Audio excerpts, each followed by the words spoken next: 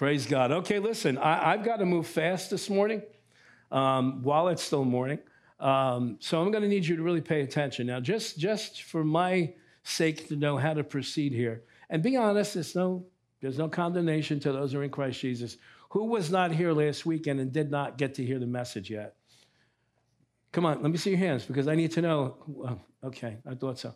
All right, so I'm going to really have to review, and then we'll add on some new material, and then next week we'll continue with this, okay?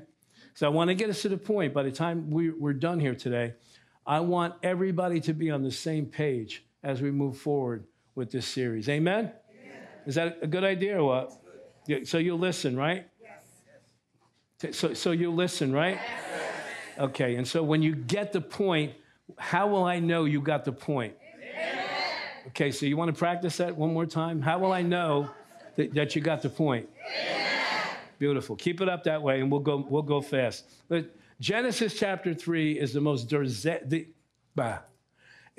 disastrous event that took place in the history of mankind.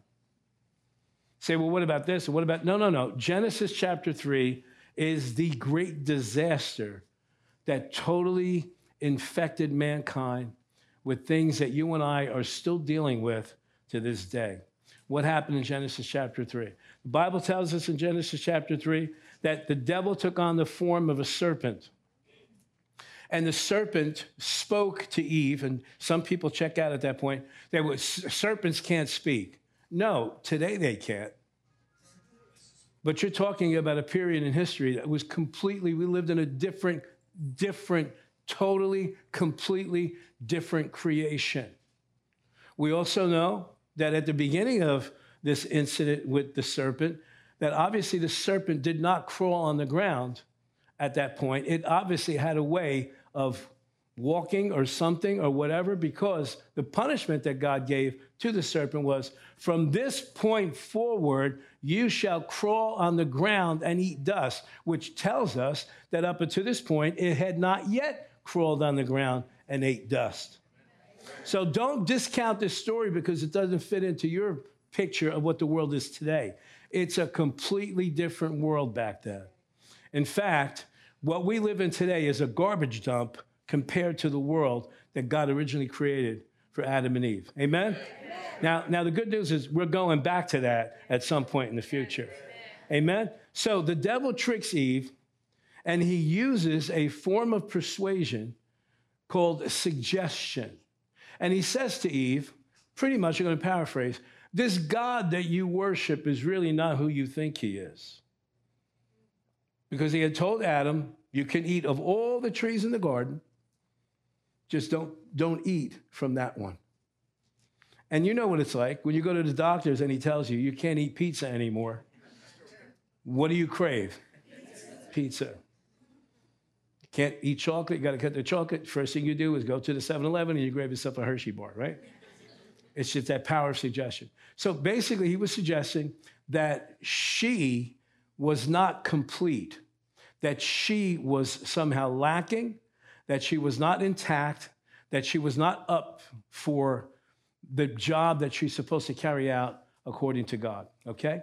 Now, you and I have been suffering from that same thing. See, from that point on, mankind became obsessed with lack because the suggestion was, you're lacking. You're not complete. And so we spend our time now. Now, you might not be conscious of it all the time, but if you be honest with yourself and start weighing out your motives for why you do the things you do, why you say the things you do, why you conduct yourself the way you do, you will see that the bottom root is this. It's lack and fear of lack. So we spend our time thinking about what I don't have, okay? You see your neighbor put an addition on the house and you start going on the inside. How do they afford that? I can't do that. I wish I could do that. I need the extra room. You see them buy a new car. What's the first thought you have? Wish I could buy a new car. And now you start looking at your car, which really is not that bad, but you start looking at compared to what they got, and you start thinking, I'm a loser. They got a new car. I got this dented, broken down thing. Right? And so what do? You start concentrating on what? Lack. What you don't have, what you wish you had. Why does somebody else have it and you don't have it? This is what drives mankind. This is what drives wars. This is what causes people to step on each other. This is what causes people to resort to thievery and manipulation and to try to just get whatever you want to get by whatever means. That is not our identity. That is not the way we were created. Amen? So the next thing that happens, and we see, and this has affected all of mankind, because what are we talking about? We're talking about identity. But we need to find out, because we're so ingrained. This is all we know, is life right now on planet Earth in 2022. This is what we know. For many of us, all we know is what we were born into. And so that shapes us, that forms us, that causes us to see ourselves in a specific light that may not, and we know for sure, is not the way God originally created us. Okay? Let's go to Genesis chapter 1, verse 26, because this is where we see, in the very first book of the Bible, we see our identity according to God, the way he wants us to be. Genesis chapter 1, verse 26. Then God said, let us make man in our image according to our likeness. Now, for those of you that might not be familiar with the Bible, the reason why God is this terminology is used, this phraseology, let us make man in our image according to our likeness, is because this is the very first introduction to the Trinity. Amen? Amen. What is the Trinity? It is what the Bible refers to as the Godhead. God the Father, God the Son, God the Holy Spirit. 3 in 1, okay? Here's the very first example of the Trinity, all right? Let us make man in our image according to our likeness. So like I said last week, if this is true, and it is, then we should see within us in our true identity, we should see some of the Father, some of the Son, and some of the Holy Spirit. That's our identity. We identify with him. Amen? Next verse. Let them have what? Say it nice and loud. Have what? Dominion. Dominion. Now, that's not a word we use every day. We use other words that kind of mean the same thing. This word dominion comes from the Latin word dominus, where we get the Latin word for Sunday, dominus, the Lord's Day, okay? This is what it's saying in the original language. Let them have lordship. Let them have authority. Let them, male and female, we'll see, let them have rulership over the resources of the earth. Let them be the administrators. Let them be the distributors. Let them be the organizers. This is the position that you and I are supposed to have on the earth. You getting this? Yes. Okay, we're going to go into some more. So let them have dominion or lordship, mastery, rulership over the fish of the sea, the birds of the air, the cattle, over every creeping thing that creeps on the earth. And that was a hint of the devil, that creeping thing that creeps on the earth. God was warning Adam, there's a thing coming that creeps. There's a creep coming. There's a creep coming, okay? So, let's deal with this dominion thing. According to God's plan, mankind, male and female, together, not separate, together, we're supposed to have lordship over the earth. Now, I'm going to identify 3 distinct characteristics of God that our identity is supposed to reflect. In the very first verse of the Bible, it says this: in the beginning, God created. You don't have to say the rest of it. In the beginning, God what? Created. So if we're created his image and his likeness, then there should be part of us should be what? Creative. Why? Because that's our identity. Then in verse 26, he reveals to us that we're supposed to have dominion, lordship. Okay? We know from not only the Old Testament, but the New Testament, that God is love. And so, let's go back to dominion. Let's go there first. So dominion. Our identity is to have dominion. This is why some of us, okay, and really, when you think about it, all of us could be operating this way, but some people have the tendency to lean in certain directions than others. That's why some of us in this room, you're not satisfied. Oh, I'm going to start trouble here today. There's something in you that's not satisfied to work for somebody else. You listening to me? You'll do it if you have to. But your dream is to launch out on your own and have something of yours. That is not ungodly. That is a very godly principle. Now, listen to me. Don't go out of here and go home and go, Pastor Joe said I could quit my job. Don't do that. Don't do that. Have a plan, okay? Because we have dominion. That means we don't make stupid mistakes. We're leaders. We're rulers. We reign on the earth through Jesus Christ. Yes or no? That's why some of us have this desire, and it's a very, like a knack. You ever know people that just have a knack for business? I mean, no matter what they do, their hands, whatever they put their hands to, it prospers. Some of us are very good at organizing. Some of us are very good at administrating. That's a natural identity that God gave us. Yes or no? Yes. But now watch this now. With every gift that God gives us, the enemy comes to try to twist it and pervert it. So that's why you'll find people who are very gifted as it pertains to administration, very gifted at, you give them a nickel and they'll start a business, and by the time you know it, they made $1 million, okay? The devil will take people like that, and because they have the knack or the ability or the gifting to administrate, you okay? You want some water? Grab them a bottle of water there. That's why some of us who have that gifting within us, look at, see why God calls us sheep? As soon as something happens, we go, meh, meh.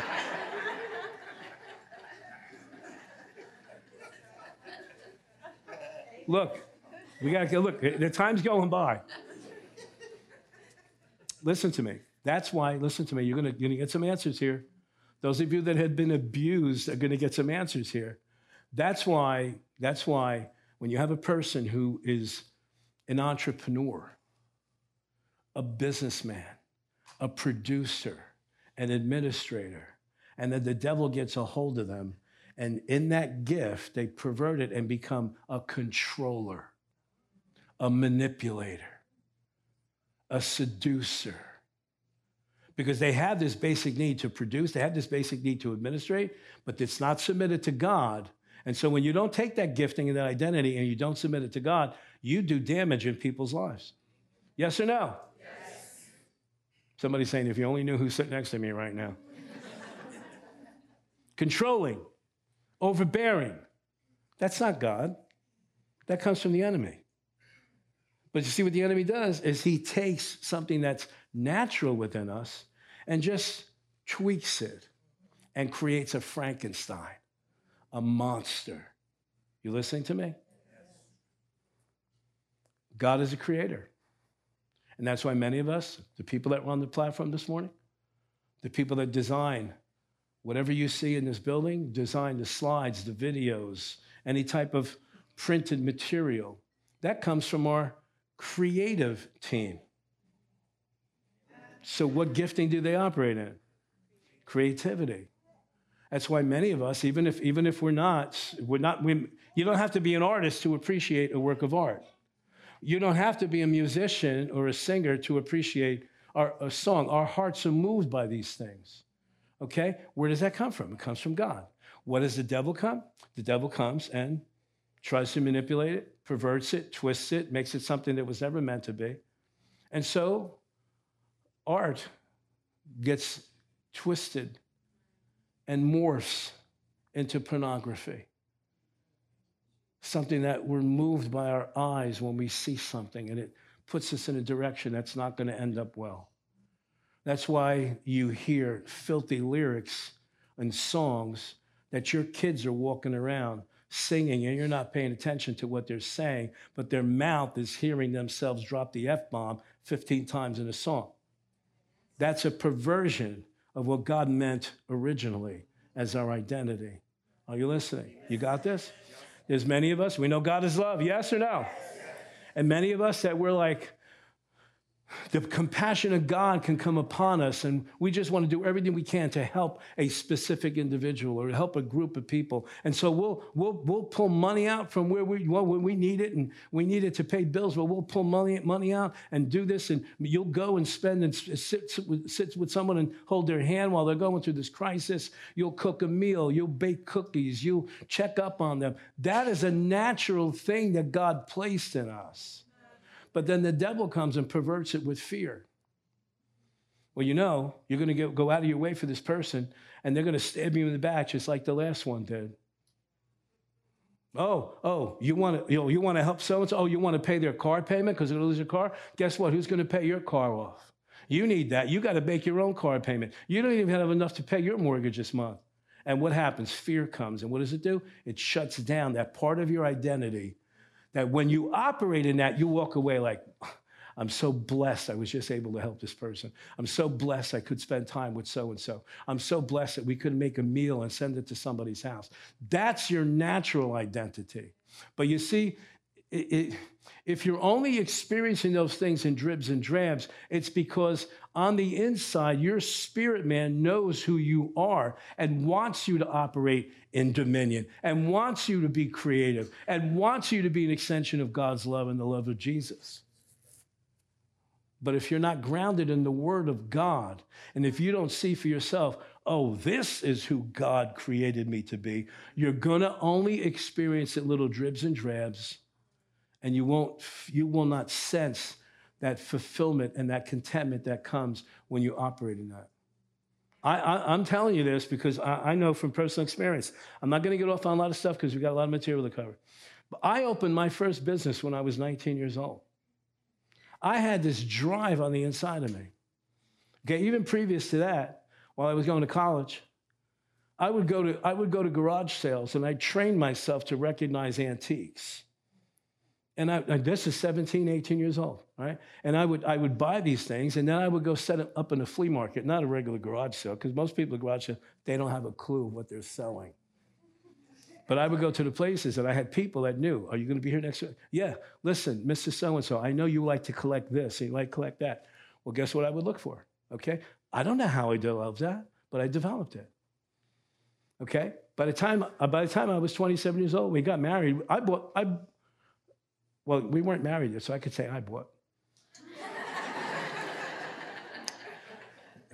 We bought our first piece of property. God is my witness. We bought our first piece of property. I was 19. You were, whatever you were. I was 19 years old when I bought my first piece of property, right in this neighborhood, just a few blocks back from here, Lake Riviera. And when we were married at 21 years old, we moved into a brand new house.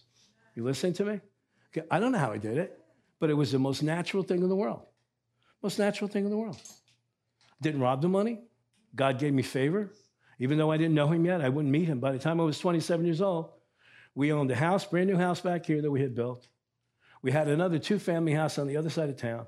Had a business that was producing tons of money at 27 years old. So I know what I'm talking about from experience. Now, I didn't realize it then. So watch this now, because if you're not walking in your true God-given identity, you have no peace. With all that, by 27 years old, we owned a brand new house, 2-family house on the other side of town, brand new cars, business with money coming in. I was still the most miserable person in the world. Discontented. No matter what I accomplished, nothing mattered. Nothing mattered. But thank God, at 27 years old, the Lord put me in touch with some people who brought me to the place of bringing the gospel of the Lord Jesus Christ to me. And I got born again, and all of a sudden, everything just went, shoo. It all came together. All came together. You listening to me? I'm teaching this here because I believe the Holy Spirit impresses upon me, because there's too many Christians that are walking around. You're born again. If you were to die, you'd go straight to heaven, but you don't know what your purpose is on the earth. You walk around, you're not thriving, you're surviving. You have to use every ounce of faith every day to get out of bed and face your future, because you haven't gone to find out what is your identity. Now watch this now. This is good. This is different than the other services this weekend. There is the general identity, which we're talking about. Take dominion. You're supposed to be a person of dominion.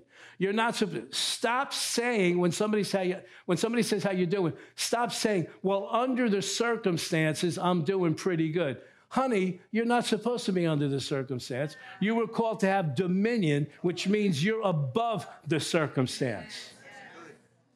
Because as long as you keep saying, excuse me, I don't want to hurt anybody. As long as you keep saying stupid stuff like that, the devil goes, oh, wait, there's one that doesn't know who they are. There's one that doesn't know who they are. We can get anything over on a person who doesn't know what they are. Number one, you're called to have dominion. That's your identity. Number two, you're called to be creative. Most people never tap into what they have on the inside of them, that God placed there. Number three, you are the byproduct of love. You are, if you have received Christ as your Lord and Savior, you are a child of God. God is love. Would you say that with me? God is love. Most people think, Christians, God loves. No. When you say, well, I know that God loves people. No, you're saying that God exists here and love is someplace here that he taps into. No. He is love. He loves because he is love. And any manifestation of any love that we experience here on this earth is a direct connection to God, our Creator. You listening to me? Now watch this now. Just imagine this. Do you think your life would be different if you woke up every day and reminded yourself, wait a second, I'm not subject to the circumstances of this day. I determine the circumstances of this day. Because Jesus said, I am more than a conqueror. Jesus said that he always leads me into triumph. The Bible says that I am the head and not the tail, above only and not beneath. Therefore, with my words, I am going to predetermine what this day is going to be like. And some of you look at me like, this guy's out of his mind. Because you don't understand the power of words.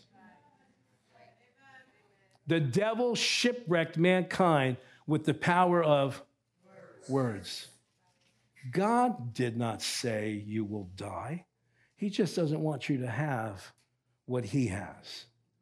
And Eve went, well, that makes sense. And she swallowed it. Her husband took the same thing, he swallowed it. And guess what? Within that next generation, you see the disaster of mankind. A brother kills his brother over jealousy, over fear that maybe God loved Abel more than he loved Cain. And you see the disaster that's happening up until this day. So then God comes and confronts them on the scene. Because the Bible tells us that God would come every day at a specific time and hang out with them. They would spend time together. Could you imagine that face to face, seeing God?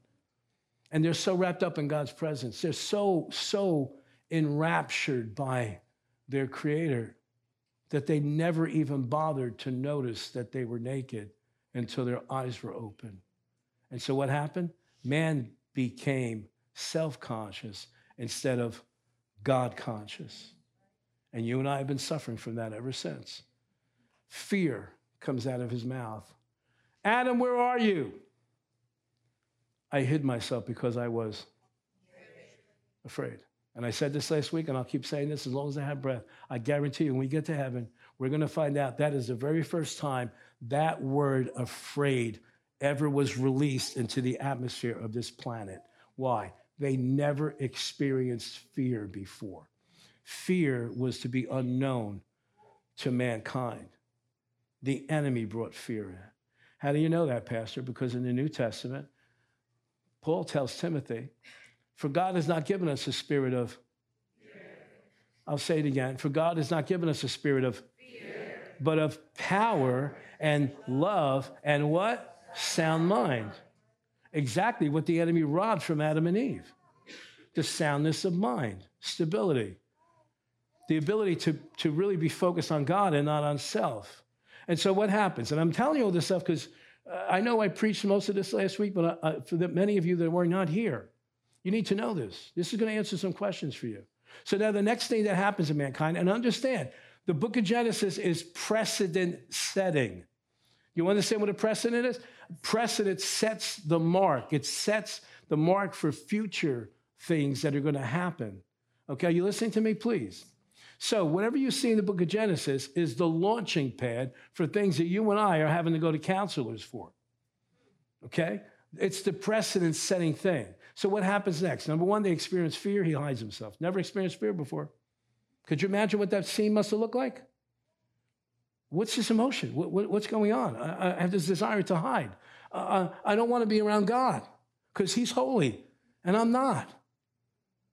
Fear. So they hid themselves. Next thing they do, they try to cover themselves now because now they became self-conscious. And we do the same thing with religions. That's why people sometimes have a hard time understanding, what do we mean by born again? What do you mean you have a personal relationship with Jesus Christ? What do you mean? Don't you have certain rules and regulations? No. We have guidelines, there's boundaries. But man institutes religion so that they can justify themselves without having to kneel before God and say, you're God and I'm not. So we like when we get involved with things. We want to get involved with things. I want to do something. I want to do something. I want to do something. And we see it so many times, and don't anybody get mad at me because I'm not talking about you, okay? But many times we have people that come in off the streets and they say, I want to help at the food pantry. Okay, do you come to church here? No, I don't, but I feel like I just want to do something good. Oh, so you're doing this for you. Did you catch it? Yes. So now when it stops being fun for you, you don't care anymore about the mom with the 5 kids that doesn't have any food in the house because now it doesn't make you feel good anymore. That's religion. Are you getting this? Yes. That's religion. We do things, it makes me feel good. It makes me feel good. Okay, if you leave here only feeling good, I didn't do my job. Because the Word of God challenges us to change. Yes. Are you listening? Yes. I feel so good. I went to church yesterday. Well, whoop-de-doo. Now, what are you going to do with what you heard? Oh, I have to work? I got to do stuff? Yeah, we're supposed to take an inventory and find out where we're lacking and missing, and we need to follow what God's Word says. I want to change, Pastor. I want to change, Pastor. I want to change. I don't want to be the same person. Okay, do what the Word says. Oh, can't you just wave your hand? If I could, I would. So what the next thing that happens is just as disastrous as everything else. Now, this is going to answer some questions. God says to Adam, who told you were naked? Did you eat from the tree that I told you not to?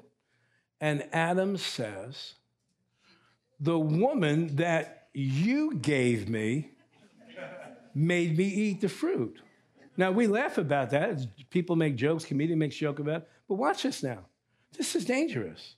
This is very serious because we've got people doing the same thing today. Okay, what did we just observe?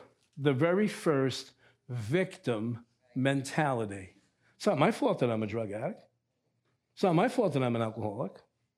It's not my fault that I'm addicted to gambling. It's not my fault because when I was little, this happened. I was little, that happened. Granted, many of us had things done to us that we shouldn't have experienced. But then there comes a time in life when you recognize that, and you go to God and say, I know this isn't your fault. It's not my fault that I was exposed to this. However, from this point forward, I'm going to take responsibility for my actions. And I'm not going to blame, well, it was my father, it was my mother, it was my boss, it was my teacher in school, it's the government, it's the church, it's the pastor, it's the, anybody want to add? I know you're quiet, but listen to me. The victim mentality is probably the worst result that came out of this incident in Genesis chapter 3. Because there are people that are going to go to the grave, they're going to die addicted because they wouldn't take responsibility for themselves. You don't have to say amen. I'll say it myself. Amen. Amen. And where does it all lead back to? Genesis chapter 3. The woman you gave me, she made me eat. The woman turns around. God looks at her and she goes, it was the serpent. Same thing. Victim mentality. It's not my fault. Not my fault. I'm a victim. And many times we are. But once we recognize how the enemy moved against us to infect our hearts, at that point, we got to go, okay, that's it. I didn't have any control over this. God, I know it wasn't your fault. But you know what? From this point forward, we start taking accountability here. And that's how a person gets free. There should have been a whole lot of amens right there. That's how a person gets free. Okay? You want to spend the rest of your life being a victim? Go right ahead, because you know what? 99% of the times, the person who perpetrated whatever they did on you, they went on with their lives. They don't even think about you. Many of them don't even realize what they did. Okay? So are you going to let this hurt continue in your life? That's up to you. But God's there, and he wants us to have a different identity. Because I'll never forget, I met a person, I don't know, maybe 10, 12 years ago. And as soon as I said, how are you? It took place right here. How are you? Well, my father died when I was 5 years old, and I had his funeral. This happened, and then my family did. And I was like, oh, my God, I'm never asking this person again how they're doing. It literally was like a written script. And what does that indicate? That indicates a person that has lived their life in that incident rather than taking on the identity of a new creation in Christ, a new person. We're born again. If any man be in Christ, he's a new creation. Old things have passed away. Behold, all things have become new. What's your identity? Well, Pastor, you don't understand. I was raised in an alcoholic household. No, I don't understand because I wasn't. But the Holy Ghost knows. And I'm sorry that happened to you. And by all means, I'm not devoid of compassion. But how long are you going to let this destroy you? And what ends up happening is when you don't forgive the person that whatever they did to you, at some point, you start doing the same things. You start doing the same things. So before you start blaming somebody, I would forgive them, let them go. Okay? But you don't understand, they never change. That's not your business. It's not your problem. You change. Take the poison stinger out and let it go. Because as long as you continue with this victim thing, it's not my fault, this person did this. If this person would have did that, my life would be different. If this person didn't do this, this would have been different. Honey, take the intravenous out. Because all you did was attach yourself to a bottle of poison, and every time you think about what happened, it's re-injecting into your veins. You listening to me? This is serious stuff here, okay? God wants us to walk in dominion. God wants us to tap into his creativity. God wants us to be an extension of his love. It's very difficult to do those things when you're so focused and obsessed with what happened to you in the past. Please don't take this as coldness or harshness. Trust me. We've all been through this. But you come to a point where you say, enough is enough. And you have to switch. You got to take that identity out of the closet, kick it down the street, and take on who Christ says that you are. And listen, it's even more important than that. You got to take on who Christ died for you to be. So are you listening to this? So I got to wrap this up. I want to get to a place where I really want to be here. So listen to me. Two major things, maybe three. Number one thing, to answer the question, who am I in God's eyes? Number one, you're loved. And I know that sounds so cliche-ish, but if we would grab a hold of that, if we would really seriously make that part of who we are on the inside, that we would wake up every morning, no matter what life is throwing at us, and the first thought would be, I'm loved. I'm loved by the creator of the universe. I'm loved by the guy who calls all the shots in life. I'm loved by the one who has the power to bless me, to prosper me, to empower me, to what you fill in the blanks. If we would only do that in the mornings, I'm loved. He allowed me to wake up today. I'm breathing. I'm walking. You understand what I'm saying? That would seep into our identity, and we would start to, because you know what? When you realize how loved you are, it takes a burden off of you. Yes or no? Yes. You feel accepted. You feel welcomed. You feel like you're the center of attraction in that person's life. Amen? Amen. Now, second thing, and it's tied to the first one. I am forgiven. Do you realize how many of us walk around feeling condemned? You don't even realize it. Sometimes we don't even realize it. It's affecting the way we see ourselves. It's affecting the way we see others. Just get that thing off your back Amen? Remind me to talk to you after service about what I just said. No, Paula, you'll understand when I tell you. What was I saying?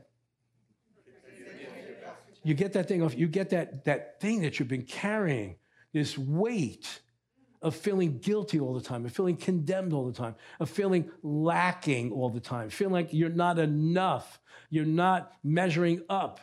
All the original things that the devil said to Eve. It's all the same stuff. It's the same stuff. He's hitting us with the same stuff he hit her with.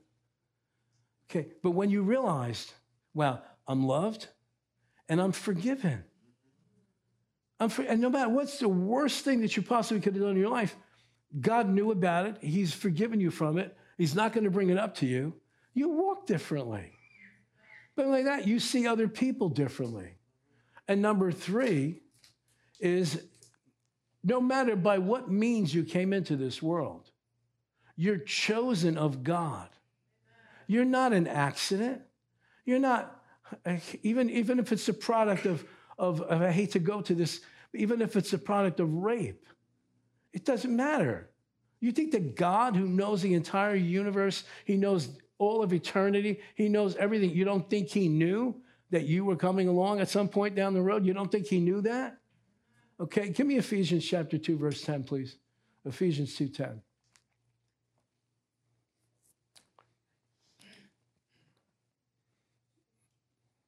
I know I'm skipping around. I'm sorry. Ephesians 2:10. Watch this now. This is one of the greatest statements about how God sees us in the entire New Testament. For we are his workmanship. I'm going to read the whole thing, and then I want to go back to that word. For we are his workmanship, created in Christ Jesus. Really should say recreated in Christ Jesus for good works. Watch this now. Which God prepared beforehand that we should walk in them. What does this say? Now, this scripture was written down 2,000 years ago. It's as true today as the day it was written down. God says it about you. Watch this now. That word workmanship, go read it. Go look it up in the original language. Can be described this way. We are his one-of-a-kind, custom-crafted masterpiece. Never to be reproduced again. In other words, this is the only one of its kind. That's what that says in the original language. Watch this now. Recreated because we're created that way to begin with, and then Adam and Eve threw us under the bus. Mankind took on all this identity that was never supposed to be ours: fear, self-consciousness, intimidation, lack of self-worth, self-centeredness rather than God-centeredness, victim mentality. None of that stuff. God didn't create us that way. He created us to be a masterpiece, which God prepared beforehand that we should what? Walk in them. So every person that's ever been conceived, God in eternity past puts this plan together, specifically designed for you to walk in. But in order for you to get to that place to fulfill that plan, you can't do it under your old identity. You have to have a new identity in Christ. And that's why Jesus said to Nicodemus, you must be born again. Why? Because your first identity cannot be recognized by God. He didn't make you that way. It's the new identity that your Bible gives you what you need to form that identity. You got this? Now watch this now. Now I got to wrap this up. Say, you said that already, Pastor.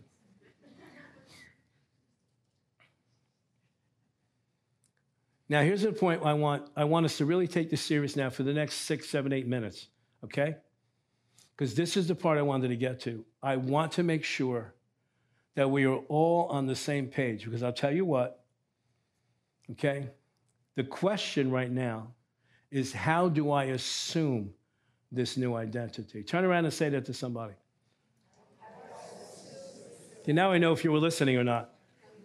Go ahead, turn around and say to somebody, how do I assume this identity? I'm so glad you asked.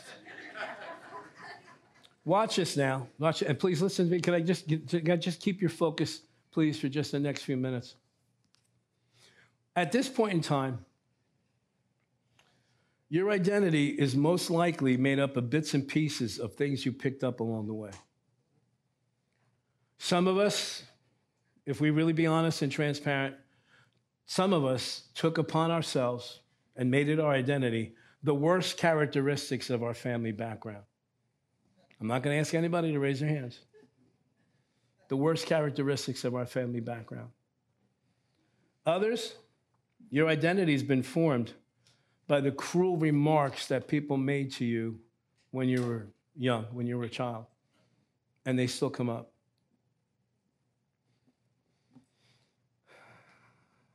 More serious, there's some of you in this room today, your identity reflects a failed marriage, a failed relationship. To some, your identity reflects some horrible molestation that you suffered at the hands of somebody, possibly even a family member. And it's always on you. Some of you, or I could say some of us, I should say really us, all of us, our identity is marked by maybe a failure in business, and it's made you feel like a loser, put you in debt that you feel like you can never get out of. Jesus wants better for every single one of us.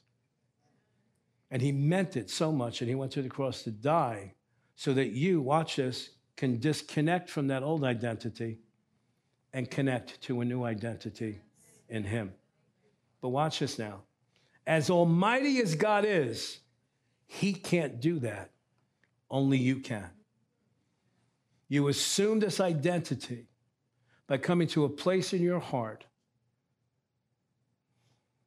where you have to ask yourself the question, what do I believe about this Jesus? Is he who the Bible says he is? Is he the Son of God? Did he really die on the cross for my sins? Did God really raise him from the dead?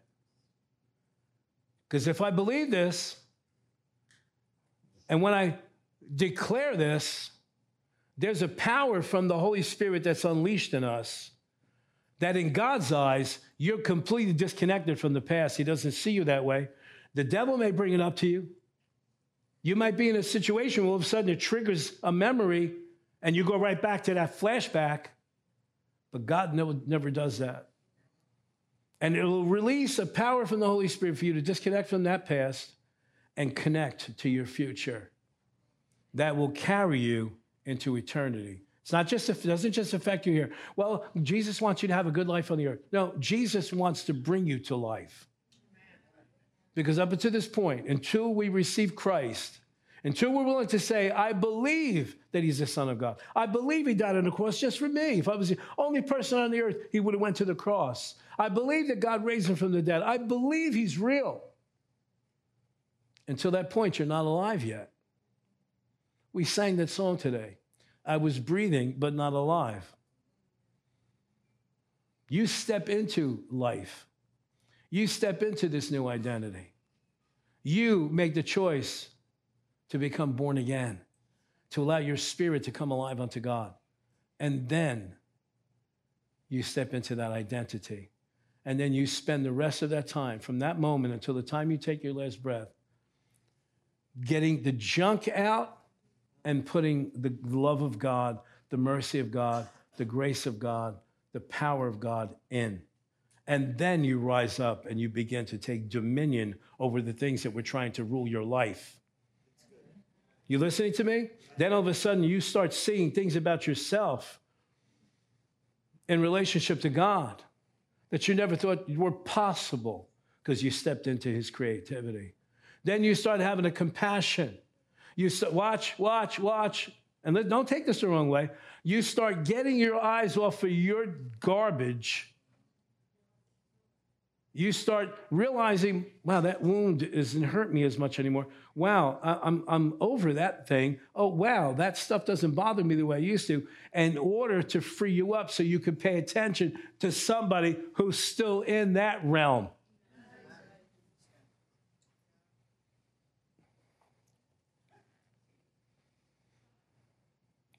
He wants you to have a fresh start. He wants you disconnected from the junk. He wants your mind to be free of the lies of the devil.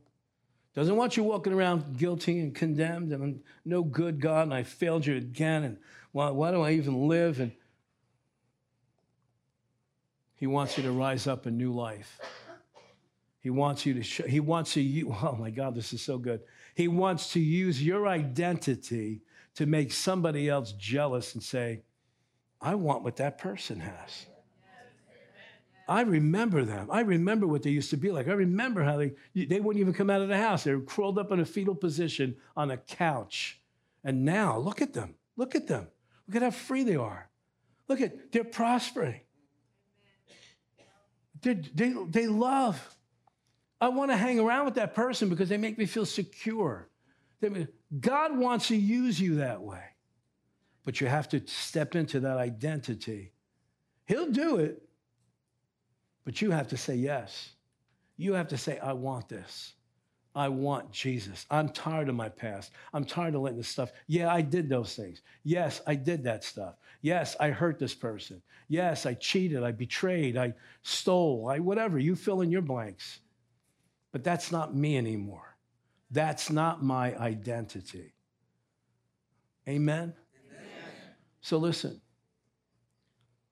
I believe I've given you enough evidence here for you to make up your mind. What do you want to do? What do you want to do? Do you want to keep living the way you've been living? Do you want to keep living, dragging that chain? Do you want to get like what was it, Marley and Scrooge? Do you want to keep dragging those chains?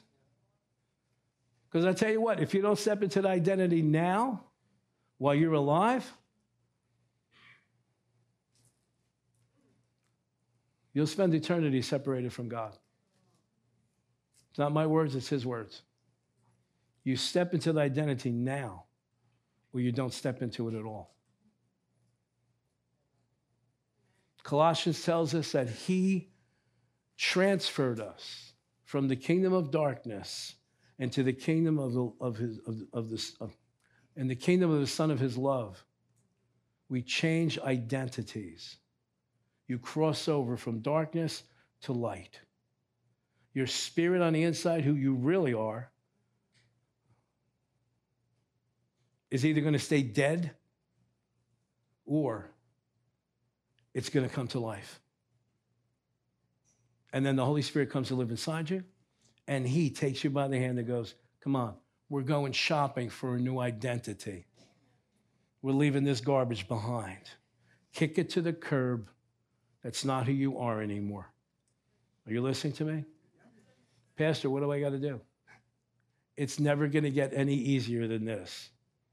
The Bible tells us that when we confess or declare with our mouth what we believe in our heart about the Lord Jesus Christ, we shall be saved. Your spirit will come alive. You start living. Well, Pastor, I'm already alive. No, your body's alive, but your spirit is dead until you come to Christ. He's got the key. He has the little flicker of a flame that he wants to deposit inside you and then watch you come to life, spiritually come to life. You step into a whole different realm. Do you want that? It's a no-brainer, really, when you think about it. All it's going to take is your yes. But listen to me, you have no idea what's on the other side of that yes. It might look insurmountable right now, but you have no idea what's on the other side of that yes. And I'm going to ask you today to say yes to God. I'm going to ask you today to say yes to Jesus. Stand up, everybody.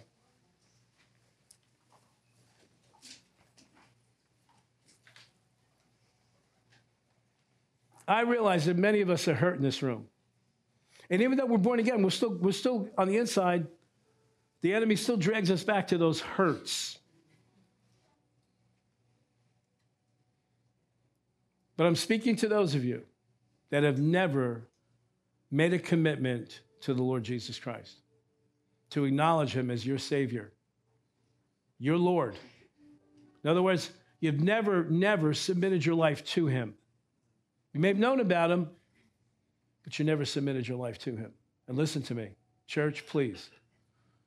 You have to make this decision now while you're still breathing. Well, Pastor, I believe, when I die, God's going to look at all my good works. No. That's not true. That's the furthest thing from true. Because if you get into heaven on your good works, then Jesus should be the first one to complain to God, why did I have to go to the cross if they could get in on their good works? Why did I have to hang there for 6 hours suffering? Why did I have to go into hell and suffer spiritually if they could get in with good works? You can't. It's impossible. So here's what I want to ask you. I want every person in this room to close their eyes. I don't care if you've been saved for 100 years. Close your eyes, bow your head. This is very personal, very sacred, very holy time. I do not want anybody distracted.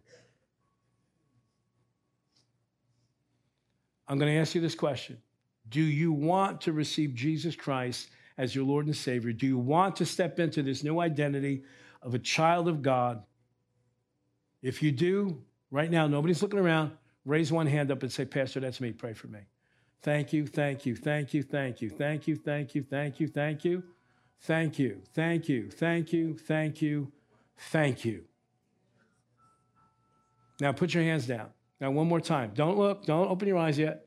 If you want to pray that prayer today to recommit your life to Christ, maybe you've drifted off, raise your hand up. I want to know who I'm praying for. Amen. Thank you, thank you, thank you, thank you, all of you. Put your hands down. Open your eyes, look at me. We're all going to say this prayer together. It's really a declaration. You're going to proclaim today your faith in the Lord Jesus Christ. And according to the Word of God, by the time we're finished, those of you that never prayed this prayer before or never prayed it from your heart, you're going to experience a change in here. Your spirit's going to come alive unto God. You ready? Say this with me. Father, I believe that Jesus Christ is your Son. I believe that he came to this earth, died on the cross to pay for my sins. I believe that he rose again from the dead and that he's alive right now. And Jesus hears me praying. Therefore, I say this, Jesus, come into my heart. Thank you for forgiving my sins. Thank you for changing my identity. Thank you for making me a child of God. I'm so grateful that I'm going to live in eternity forever and ever with you. Now, say it with me, now, I turn my back on my past. Even the good stuff, I want to follow you. I submit my life to you. Use me any way you want. Thank you. In Jesus' name, amen. Amen. Come on, give it up. A lot of people changed their lives today. Hallelujah. Thank you, Lord. And listen, we're out of here in 2 minutes, maybe less. You said that prayer. God saw you raise your hand. I saw you raise your hand. I won't tell anybody, but I saw you raise your hand. Now listen to me. Have enough courage and boldness to make a public statement with this. When everybody else is dismissed in just 10 seconds, when they're going that way, you come this way. If you raise your hand, you said that prayer, say, I don't want to be embarrassed. There's nothing to be embarrassed about. Every one of us has done this at some point in our life, maybe some multiple times, okay? But there's something about when you acknowledge what you did publicly that just seals it, and it just shoves it in the devil's face. And I want to give you that opportunity to do that. Amen? We're also going to give you a Bible. We're going to put some other stuff in your hands because you need to understand, okay, what do I do from here? Amen? Amen. The rest of you that didn't pray that prayer for the first time, God bless you. Go enjoy the rest of this weekend. Seniors, go sign up at the desk out there. The rest of you, please come up here.